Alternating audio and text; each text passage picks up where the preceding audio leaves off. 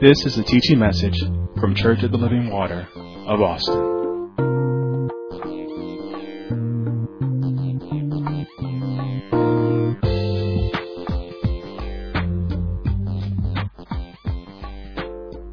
There's going to be a lot of scriptures, maybe a lot of notes, but we're going to take our time. We're going to take our time. We're not going to rush through this. So if it takes 3, 4, 5 weeks, it'll take that time. But we need to get this down in us because God has a purpose for the family. And we want to make sure that we understand that purpose and apply it to our lives so we can impact this world and do what He's called us to do. So let's go to Genesis 18, because like I said, if you've consecrated yourself to the will of God and the Lordship of Christ, all things take on God's purpose. So I'm going to undergird what Minister Martin went to, and you're going to see somebody who's consecrated themselves to the will of God and how his things, everything he did, took on God's purpose. And we're talking about Abraham here. So I'm just going to read from chapter 18. I'm going to read verse 17 through 19. And it says, "And the Lord God said, shall I hide from Abraham that thing which I do?" Now that just right there tells you that's somebody who's consecrated themselves to the will of God. Because if you consecrated yourself to the will of God, He's not going to hide anything that He's going to do from you. He's going to fill you in on His purpose as long as you consecrate yourself to His will. So here we go. "And the Lord God said, shall I hide from Abraham that thing which I do, seeing that Abraham shall surely become a great and mighty nation, and all the nations of the earth shall be blessed in him? For I know him, that he will command his children and his household after him, and they shall keep the way of the Lord to do justice and judgment, that the Lord may bring upon Abraham that which He spoken of him." I told you right here, God had a plan and a purpose, and God said, I know that He's going to command His family after him in the ways of the Lord, because we are created to fulfill God's purpose, to worship and glorify Him eternally while we're here as well. So what we've been learning, what we must understand, is that this purpose is intertwined with the family. God's purpose starts with the family. And we're going to get to that. We're going to go back to the beginning, just like Minister Spencer did. We're going to go to Genesis today, and we're going to go through those things, Genesis 1 and Genesis 2, because from the foundation of this world, God had a purpose. And we're going to go through that too as well. But remember what we've been learning. God has, what Minister Martin said, the purpose is an intention, right? God had an intended position for the family. And that's what we're going to get on today. We're going to find out what that intended position is. We know Minister Stinson got on the purpose of the family and how it shows God's image and structure, and how it shows it reflects God's image and character as well. We're going to get on a couple of other things today as well that show the purpose of God's purpose in the family. And we've also learned, I want to repeat this as well, that the call of the family is to produce spiritually and emotionally established believers who in turn gets God's redemptive work done in the earth. And I just want to reference Genesis 12 again. God promised Abraham, "In thee shall all the families of the earth be blessed." And this is wrapped into that call of the family, what we just said. It's wrapped into that, to get God's redemptive work done in the earth. This was the promise that Abraham's leading contribution to the world would be brought through the person of Jesus Christ. All right, let's turn to Galatians chapter 3. Actually, you don't even have to turn there. Let's go there. Let's go to Galatians chapter 3. And I'm actually going to read verse 26 through chapter 4, verse 7, and then I'm going to jump to 4, verse 22. Chapter 3, verse 26, and it reads, "For ye are all the children of God by faith in Christ Jesus. For as many of you as been baptized into Christ have put on Christ. There is neither Jew nor Greek. There is neither bond nor free. There is neither male nor female. For ye all are one in Christ Jesus. And if ye be Christ, then are ye Abraham's seed and heirs according to the promise. Now I say that the heir, as long as he is a child, differeth nothing from a servant, though he be Lord of all. But it is under tutors and governors until the time appointed of the Father. Even so we, when we were children, were in bondage under the elements of the world.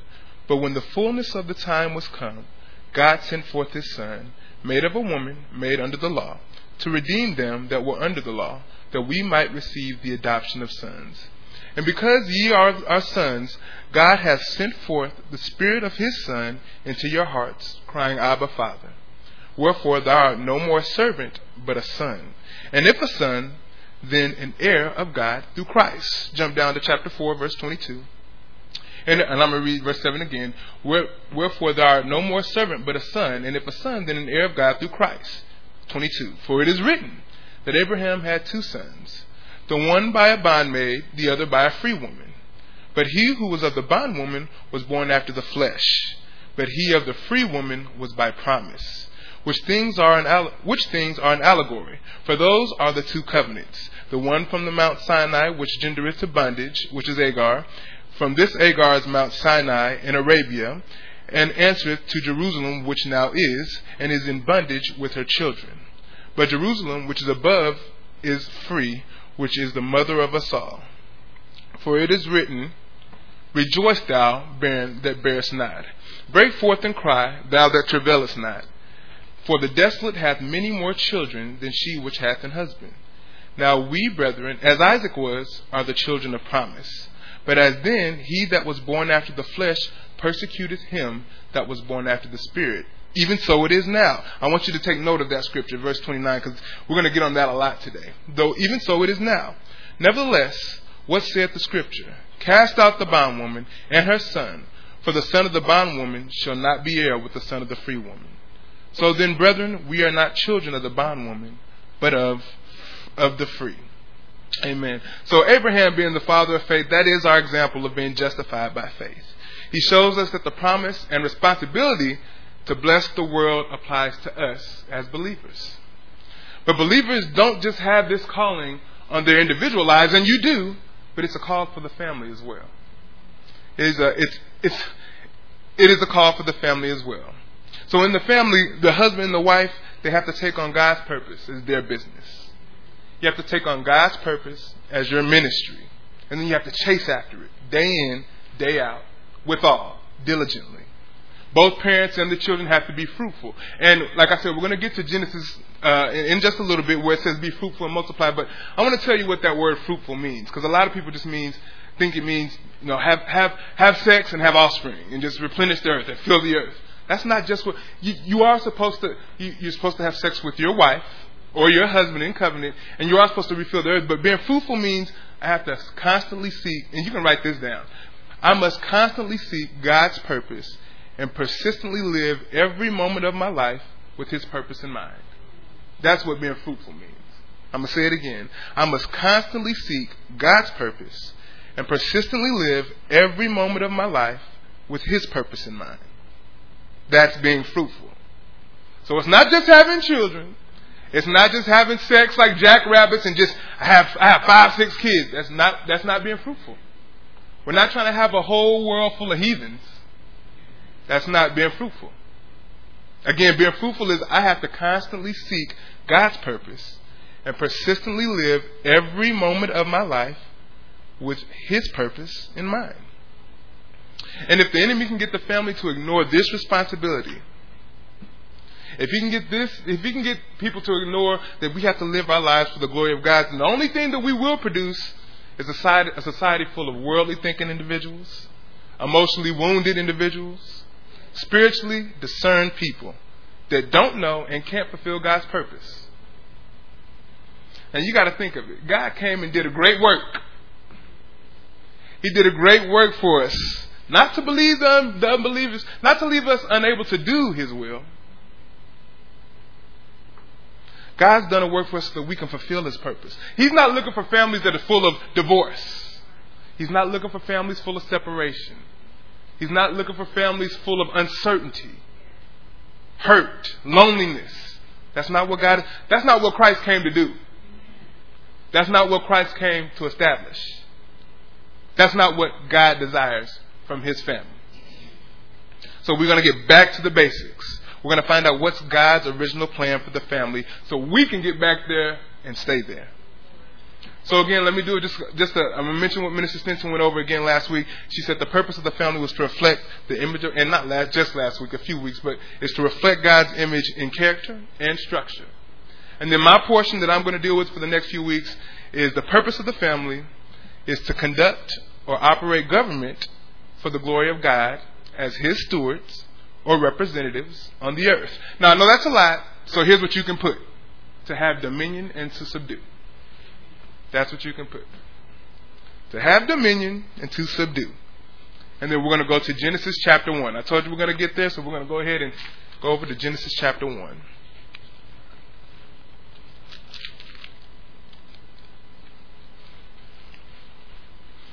And it's interesting about the scripture that I'm about to read here. I'm going to have to stop on this first verse I'm going to read in verse 26. So let me just read verse 26 and I'm going to stop real quick. And it says, and God says, let us make man in our image and after our likeness. I had to stop right there. Just that phrase, just that statement right there. So from reading that statement, I had to go back to Genesis chapter 1, verse 1, and I read every verse up to there. And I saw where it said in verse 3, and God said, let there be light. And I saw in verse 5, and God called the light day and the darkness. And God said, let there be a firmament. And God said, let the waters. And God said, call the dry land. And then in 26, it didn't just say, and God said, it said, let us make man in our image and after our likeness. That's when I just started to see purpose. Because who is that us? Anybody? God the Father, God the Son, God the Holy Spirit. He said, let us. He said, let's take this time. Everybody say, you know what? I have a say in this purpose. There's something that needs to be done in this re-imaging process. Oh, re-imaging because Christ was sent from the foundation of the world. Okay, that's purpose. So God, the Trinity in one, God the Father, they said, let us make man in our image, after our likeness. God the Father who gave the Son, like I said, the Son who gave his life and made the church by dying for our sins. And the Spirit who now comes and fills the heart of those who believe. This, and not only that, because remember, the church is the bride of Christ. He fills the heart of those who believe, the bride, with that of their husband, Christ. Do you see this? Do you see the Trinity working all with purpose from the beginning? From the beginning, it was created. He said, let us, God the Father, God the Son, God the Holy Spirit. Amen? Now, let's go to verse 27. I'm going to keep going. So God created man in his arm. Let me finish verse 26. Let us make man in our image after our likeness, and let them have dominion over the fish of the sea, and over the fowl of the air, and over the cattle, and over all the earth, and over every creeping thing that creepeth upon the earth. So God created man in his own image. In the image of God created he him. Male and female created he them. I had to stop there again. Because see, Eve didn't come until later. But here it also says, male and female created he them. See, there's a purpose already. God already created male and female. Because most people miss that. They say, oh, but Eve didn't come till later. No. Already, male and female created he them. Amen? Sorry, this wind turned my page. Let me get back over here. Created he them. And God blessed them, and God said unto them, be fruitful and multiply. And this is his command. Because remember, it said God blessed them. This is command right here to mankind. Be fruitful and multiply and replenish the earth and subdue it and have dominion over the fish of the sea and over the fowl of the air and over every living thing that moveth upon the earth. And God said, behold, I have given you every herb bearing seed which is upon the face of all the earth, and every tree in which is the fruit of a tree yielding seed. To you it shall be for meat. And to every beast of the earth, and to every fowl of the air, and to everything that creepeth upon the earth, wherein there is life, I have given every green herb for meat. And it was so. And I'm going to go to 31 too. And God saw everything that he had made, and behold, it was very good. And the evening and the morning were the sixth day. So here's the thing that I want us to understand from this passage of Scripture. And Minister Stinson touched on it as well. And she went to Psalm 8. You see that God, we're a special, a unique creation for God. We're the only creation that he breathed the Spirit into. He gave us a soul. There were other creations made after flesh, made from the dust of the ground, but we're the only creation that have a spirit, a soul. And that reference was Psalm 8, Mr. Stinson gave us last week on Psalms 8. He made us a little lower than the angels. But the reason he's given us a spirit and a soul is we're to have dominion over all the rest of the earthly creation in order to bring everything into his harmony and his will and his purpose. That's our goal. It says to subdue it. Have dominion. And again, like I said, because out of all the earthly creations, we're the only ones that communicate with God because God is spirit. And he's given us spirit. All the other creations, they can't communicate with God. So God has given us dominion over them. Because guess what? We have flesh like these other communications, and they can communicate by that flesh. You know, your dogs who think people who have dogs think they have souls. No, you feed them. Their senses. That's why you have dominion over them. Taste, touch, smell, sight. That's why we can communicate with the other creatures of this world. But God has given us a specific commandment to subdue and have dominion. So we need to understand how to do that. And then I'm going to read Genesis 1:28 again. It says, "And God blessed them, and God said unto them, Be fruitful and multiply, replenish the earth and subdue it." And I'm going to stop there, and we're going to take this word subdue here. We're going to put it in context, because again we said God gave this specific command to subdue and have dominion. So I looked into this word subdue, and I had to look into the original, because I had to look into the original text and see what this word subdue means. The Hebrew word for subdue is kabash, and that's Kabash. And it's very interesting what it means. So subdue, we all know it means to bring into subjection, to keep under, or to make subservient, or to enslave something, to force submission, and this one I really loved, to take control of a hostile country. This was all based on the original text. The Hebrew word was kabash, Kabash. And again, it's to bring into subjection, to keep under, or to make subservient, to enslave, or force submission, or to take control of a hostile country. So, and here's what I got from that word subdue, right? In verse 28, there's an implication there that creation must be brought into submission. If he tells us that we're to subdue it, right? There's an implication there. There's an implication that we have to bring it into submission so that it's not to control man.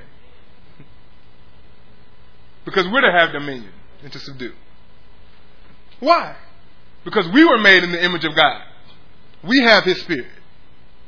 He imparted His Spirit into us. Now I'm going to touch on this word dominion, and then I'm going to break this down even a bit more. And then it says, again in verse 28, have dominion over the fish of the sea, over the fowl of the air, and over every living thing that moves upon the earth. So it's telling us to have dominion over these fleshly things on the earth. Note that. Over these fleshly things on the earth. Have dominion. Now that Hebrew word, I took that again. I went back to the original text and found out what the Hebrew word for dominion there was. And it's Radah. Radah. And this is a royal term. It's referring to a dominating rule of a king. Mastery.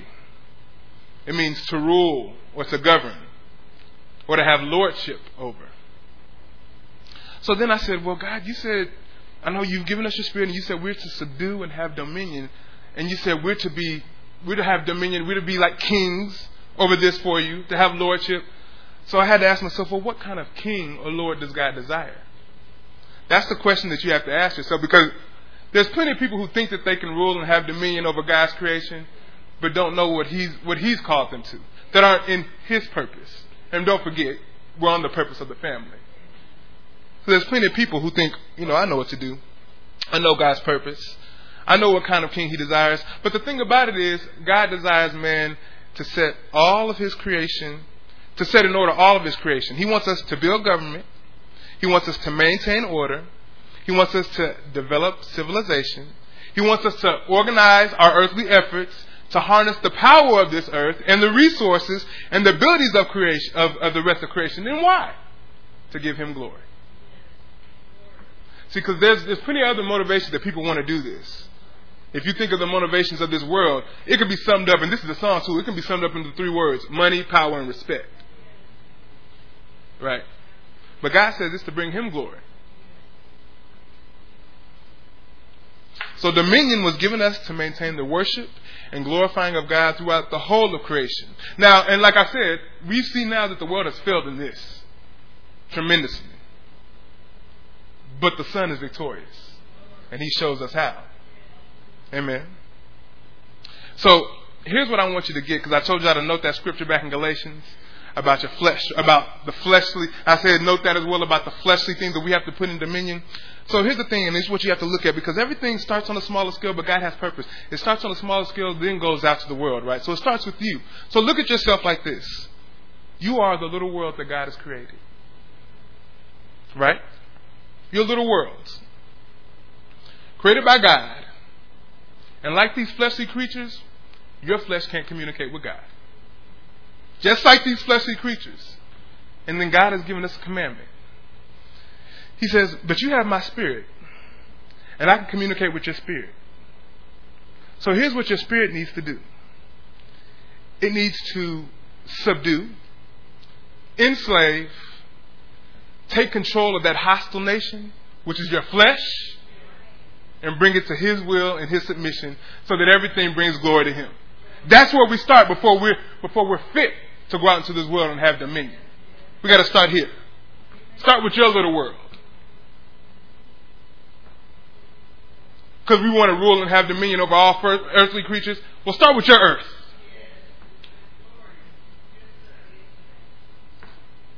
We're supposed to, by His Spirit, we're supposed to subdue it, take control of that hostile flesh. Bring it under subjection so that we can give Him glory. Have dominion over it. Bring it into the perfect harmony of God's will so that you can be useful. So that we can in turn get God's redemptive plan done. Let's turn to Colossians chapter 3. And this is very interesting too in my study time, what I found out.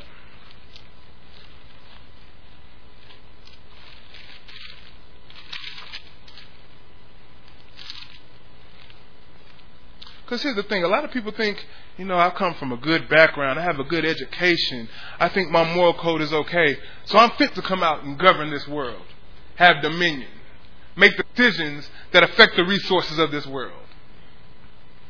And then they take the same things that they've been learning without Christ and then try to push it on the world. This is why our government is the way it is today. I'm getting ahead of myself. Let me stop. Colossians chapter 3. And I'm just going to read verse 5. And I really want you to read. You can write Colossians 3 verse 5 through 15. But I'm going to read verse 5. It says, "Mortify therefore your members which are upon the earth." That word mortify right there. I had to look it up. And though it didn't bring back subdue, it didn't bring back kabash, there were synonyms. They said, that mortify means to subdue. Bring under control those members, your fleshly members. Just like He gave the command at the beginning, have dominion, subdue it. Subdue the earth, have dominion over the fish of the sea, the fowl of the air. He's saying, bring your fleshly members under. Take control of that hostile nation. Subdue it. Mortify those members which are upon the earth. Fornication, uncleanness, inordinate affection, evil concupiscence, and covetousness, which is idolatry. See, He's saying, with this flesh, you're going to have those things in you. He didn't say, you may or may not have these. He said, no, mortify those things. Because you have the Spirit. And when you do those things, then you're fit to rule. Then you're fit to have dominion. For what? Now, don't get big-headed. I said dominion to do what? To bring Him glory.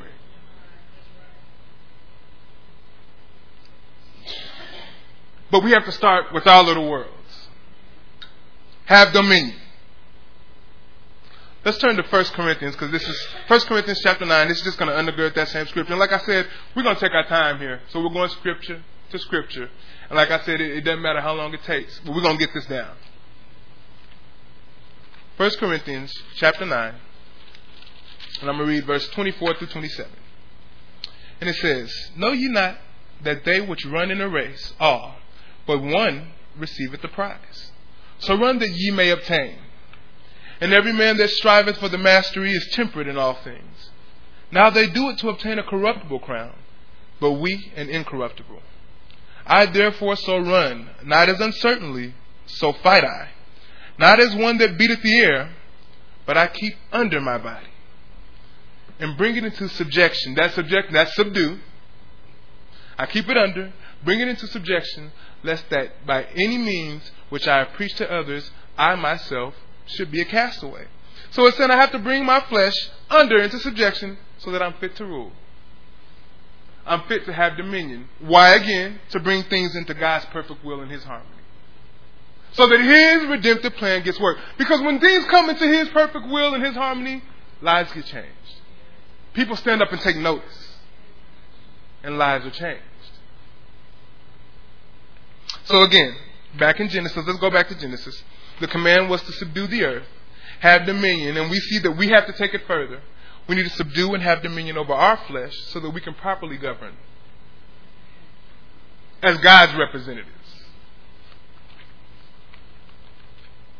Now, we see that after God gave this command, Adam began to do this. And we're going to go to Genesis chapter 2. Adam began to do this, but God saw he needed a helpmeet. See, now we're about to get into family. See, just stay with us. Stay with me. Bear with me. Follow me. We have a purpose. We have a plan. Stay with me. Genesis chapter 2.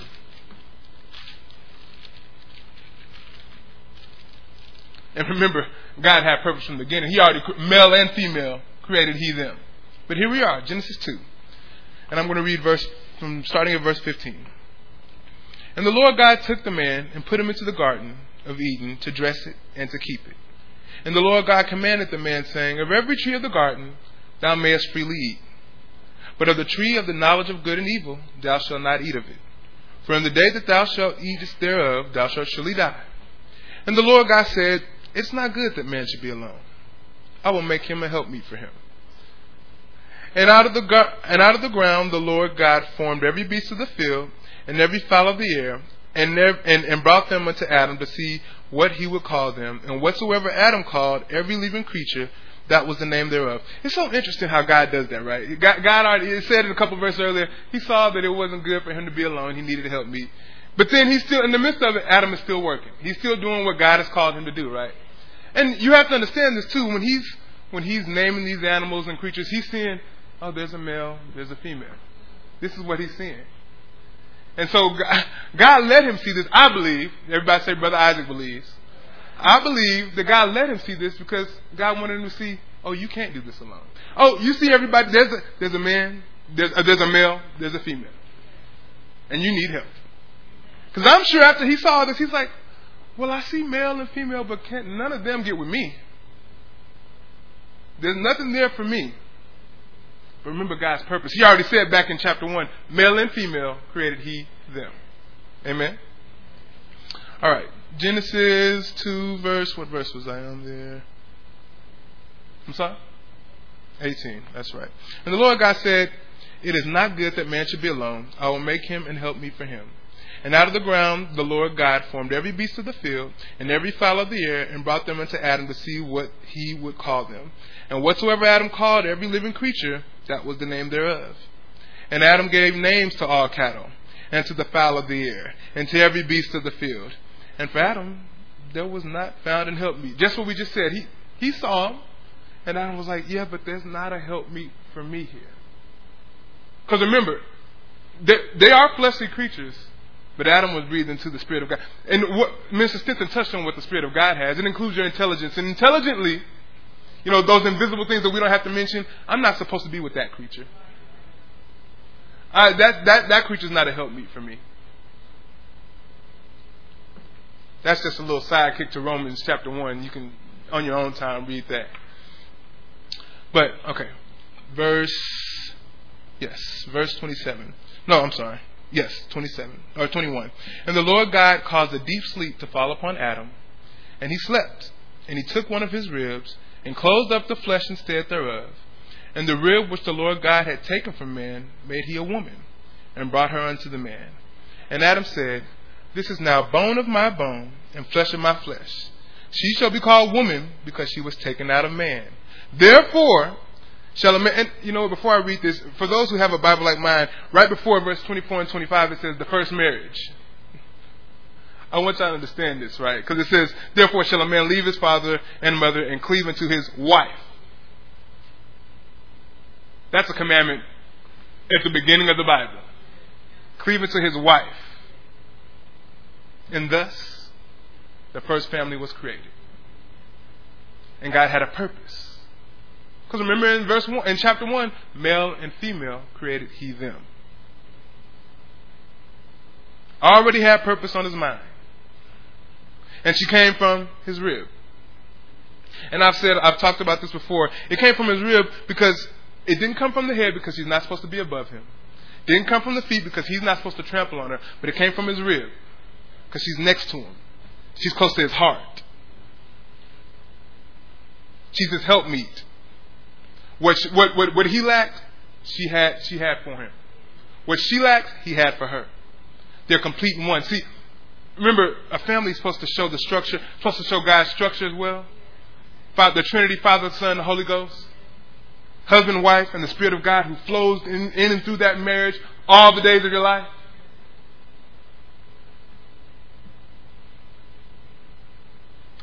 See, God intended for the husband and wife to be a spiritual, functional unity, walking in integrity, serving God, and keeping His commandments together as one. And that's what we need to realize. See, when this harmony is operative, then society prospers under God's hand.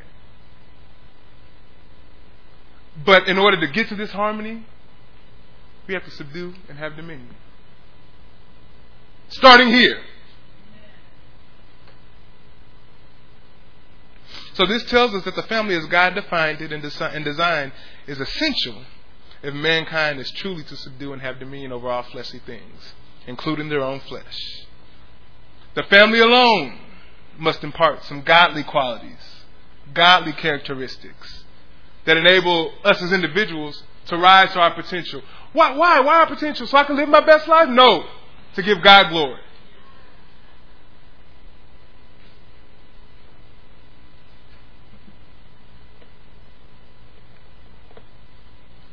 And if you're not able to do this, if you can't do this, then you won't be able to bring glory to God with all and in all.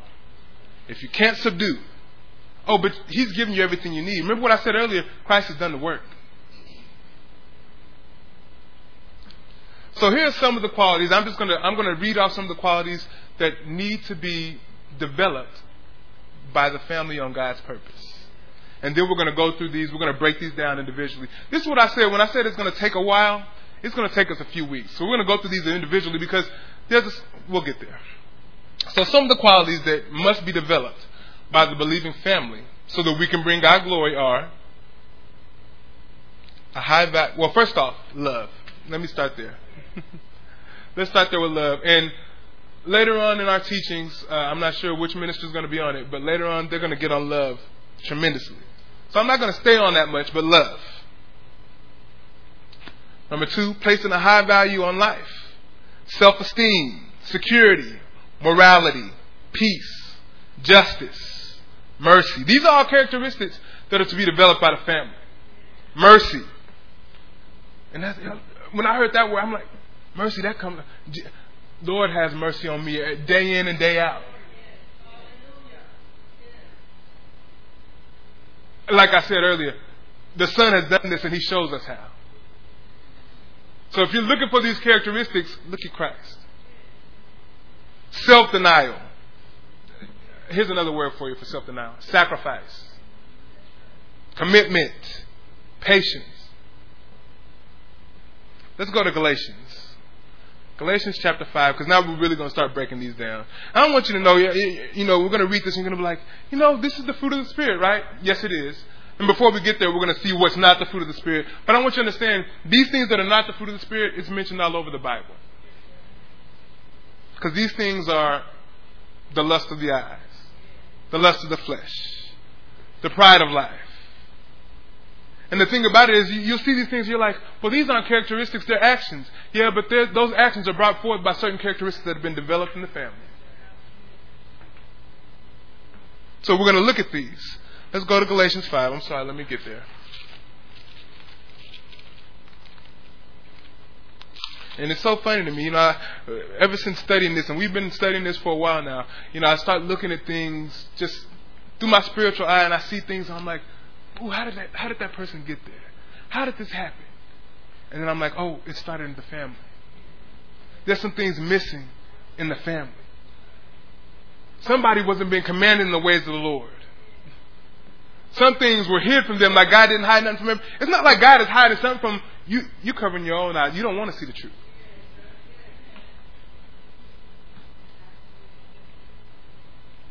So, let me read Galatians chapter 5, and I'm going to start at verse 16.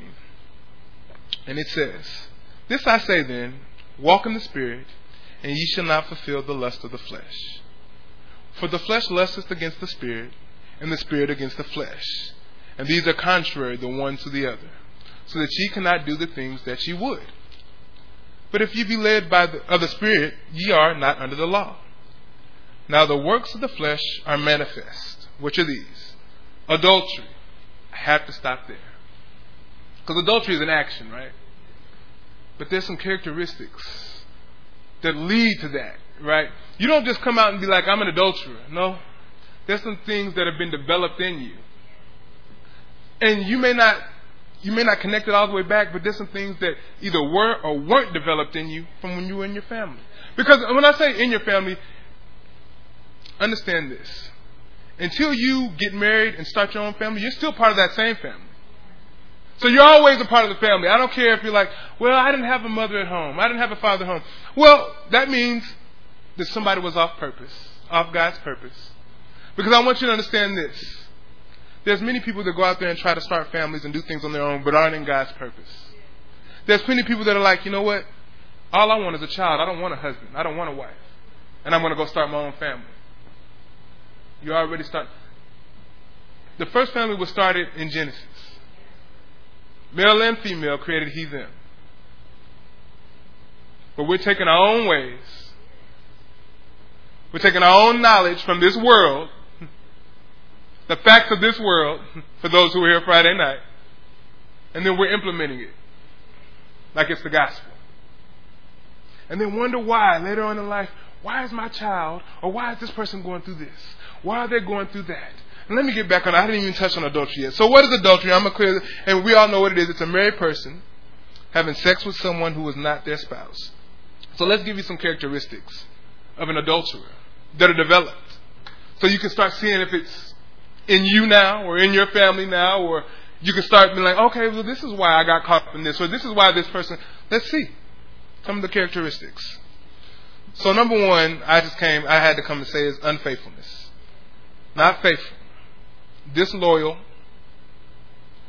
For you young folks, you fake, phony, non-finishers, quitters. And this one I love. Selfishness. All too prevalent in our society. But it's learned in our home. Listen, let me help you with the adulterous attitudes. So you allow your children to commit to the things of God, right? And then when anything comes up that benefits you and doesn't give God glory or benefits them, you allow that adulterous attitude to come in and say, you know what? You're married to the things of God, but let's be an adulterer on that. And let's come over here because this is going to benefit us. So you gotta remember that what you're showing your children. And you think, oh, well, it's not the action of adultery. Yeah, but there's the characteristics of it. And they're being developed. They're watching it. They're learning it. And you wonder why later in life they get a spouse or something and they can't stay faithful. They're not finishers. They're selfish. Disloyal. Not committed. I like that next word here in Galatians chapter 5. After adultery, it says fornication. Now, we know these are all sexual actions, but there's an attitude. There's characteristics that develop this. You don't come out a fornicator, although these are, listen, until you get yourself in God's harmony and His will, the potential is going to be there. And that's, I'm going to tell you, that there's nothing that you're going to do. You're going to choose one of these characteristics if you don't know His characteristics. We all know fornication is having sex outside of marriage. And it's interesting, I was looking up that word fornication. And what kept coming up, even though, I want y'all to know this, in today's world, fornication is not considered a judgmental tone as it used to be. In today's world, it's an accepted thing. Even though that's what it is in today's world, the thing that kept coming up for me is, it kept saying, forsaking proper judgment. Forsaking proper judgment. Forsaking proper judgment. That's what makes you willing to fornicate. And then it got really blunt. It said you're prostituting yourself. It said harlotry, accommodating the flesh, compromise. These are all characteristics that lead up to fornication. See, when you have people that are willing to fornicate, as we do in our world all too commonly nowadays, you can see what characteristics have been developed.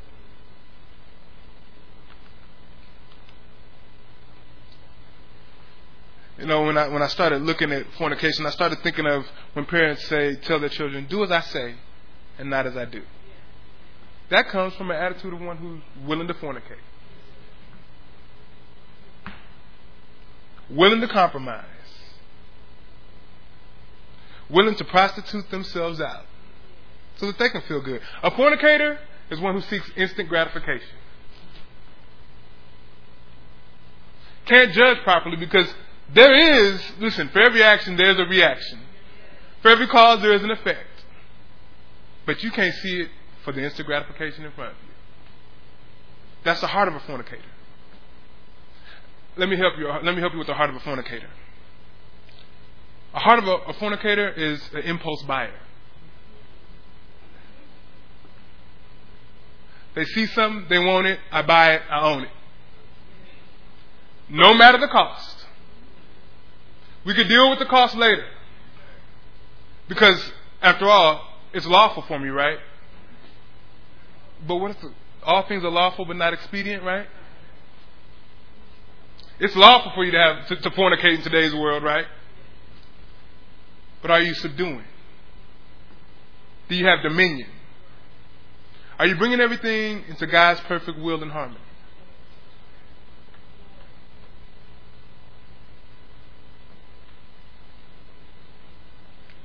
Proper judgment being forsaken. Let me tell you a heart of a fornicator. A heart of a fornicator will be like your favorite gospel artist who sacrificed their beliefs for the dollar. For that instant gratification. For putting a few dollars in my pocket, all off of God's purpose to get his redemptive plan done. That's the heart of a fornicator.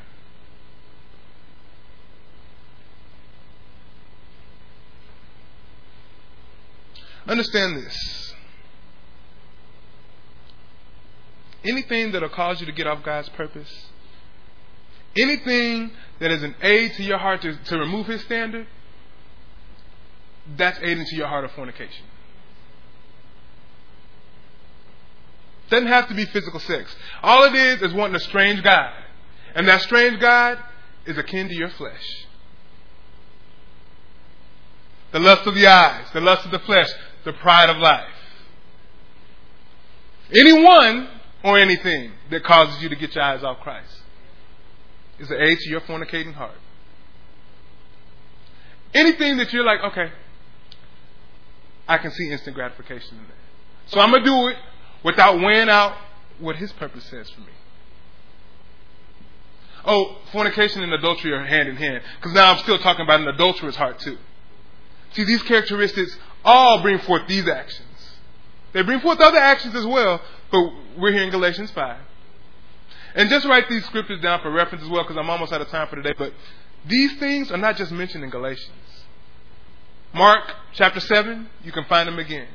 In Corinthians, you can find them again. And there's a reason God mentions these over and over again. Because it is the lust of the flesh. It's the lust of the... You have to know these things because you're going to face them. Because that's the flow of this world. Connect it back to what we've been learning. That is the flow of this world. They're not looking for God's purpose. It's not on their mind.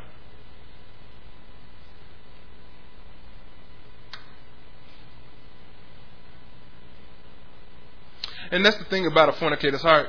You get that little instant gratification. You're like, oh, it's good for that moment. But let me tell you about a fornicating heart. It perpetuates cycles. Because you're good for that moment, and then you're searching for that same feeling again because you can't be fulfilled in it. So it perpetuates cycles. Over and over, just caught up in cycles. Because of some characteristic that wasn't taught or was taught in your home. Oh, it starts at an early age. I'm trying to tell you. What I'm trying to tell you is, even as an adult, when you have a little child, you need to watch yourself closely. There's a purpose that God has for you. And you're like, oh, my child is not a fornicator. Yeah, but you're teaching them to be. You're teaching them to be adulterous. What's the next word? You're teaching them to be unclean. And we're going to get into uncleanness, but you know what? I'm out of time. So we'll get into uncleanness next Sunday, and you can be dismissed.